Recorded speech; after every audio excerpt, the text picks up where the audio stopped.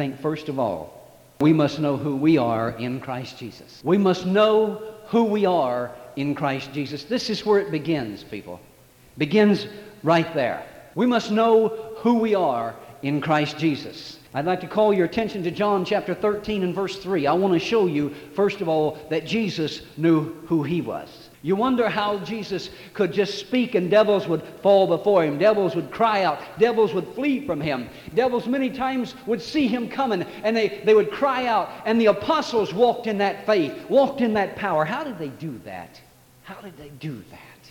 Well, look with me in your Bibles, John chapter 13, and you'll read there, watch it. There's three things I want you to pick out of it.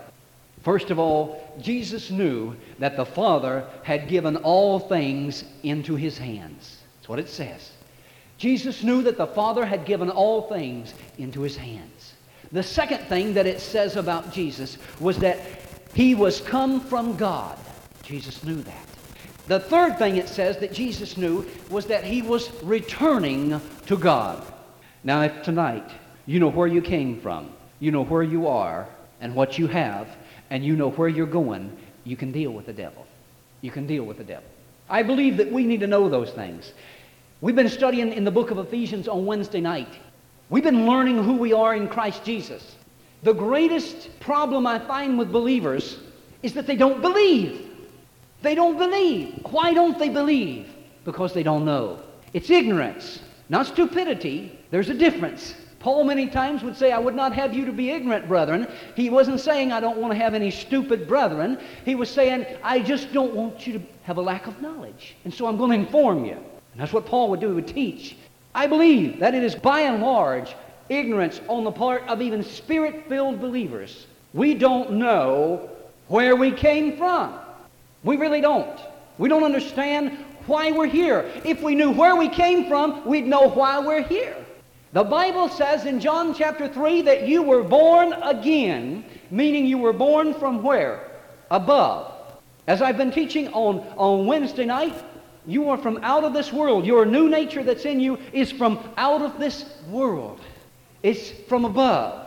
It's a powerful thing that is in you. It is beyond your comprehension and mine.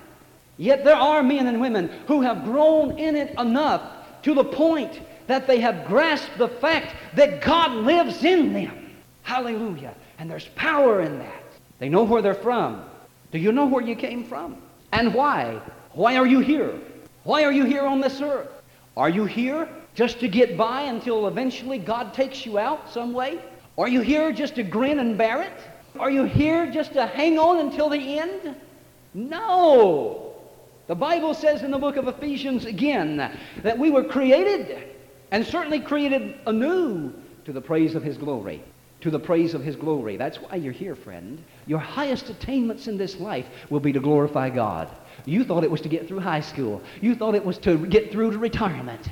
You thought it was to get married. I want to tell you the highest attainments in this life is when you bring glory to God. It will bless your soul like you've never been blessed before.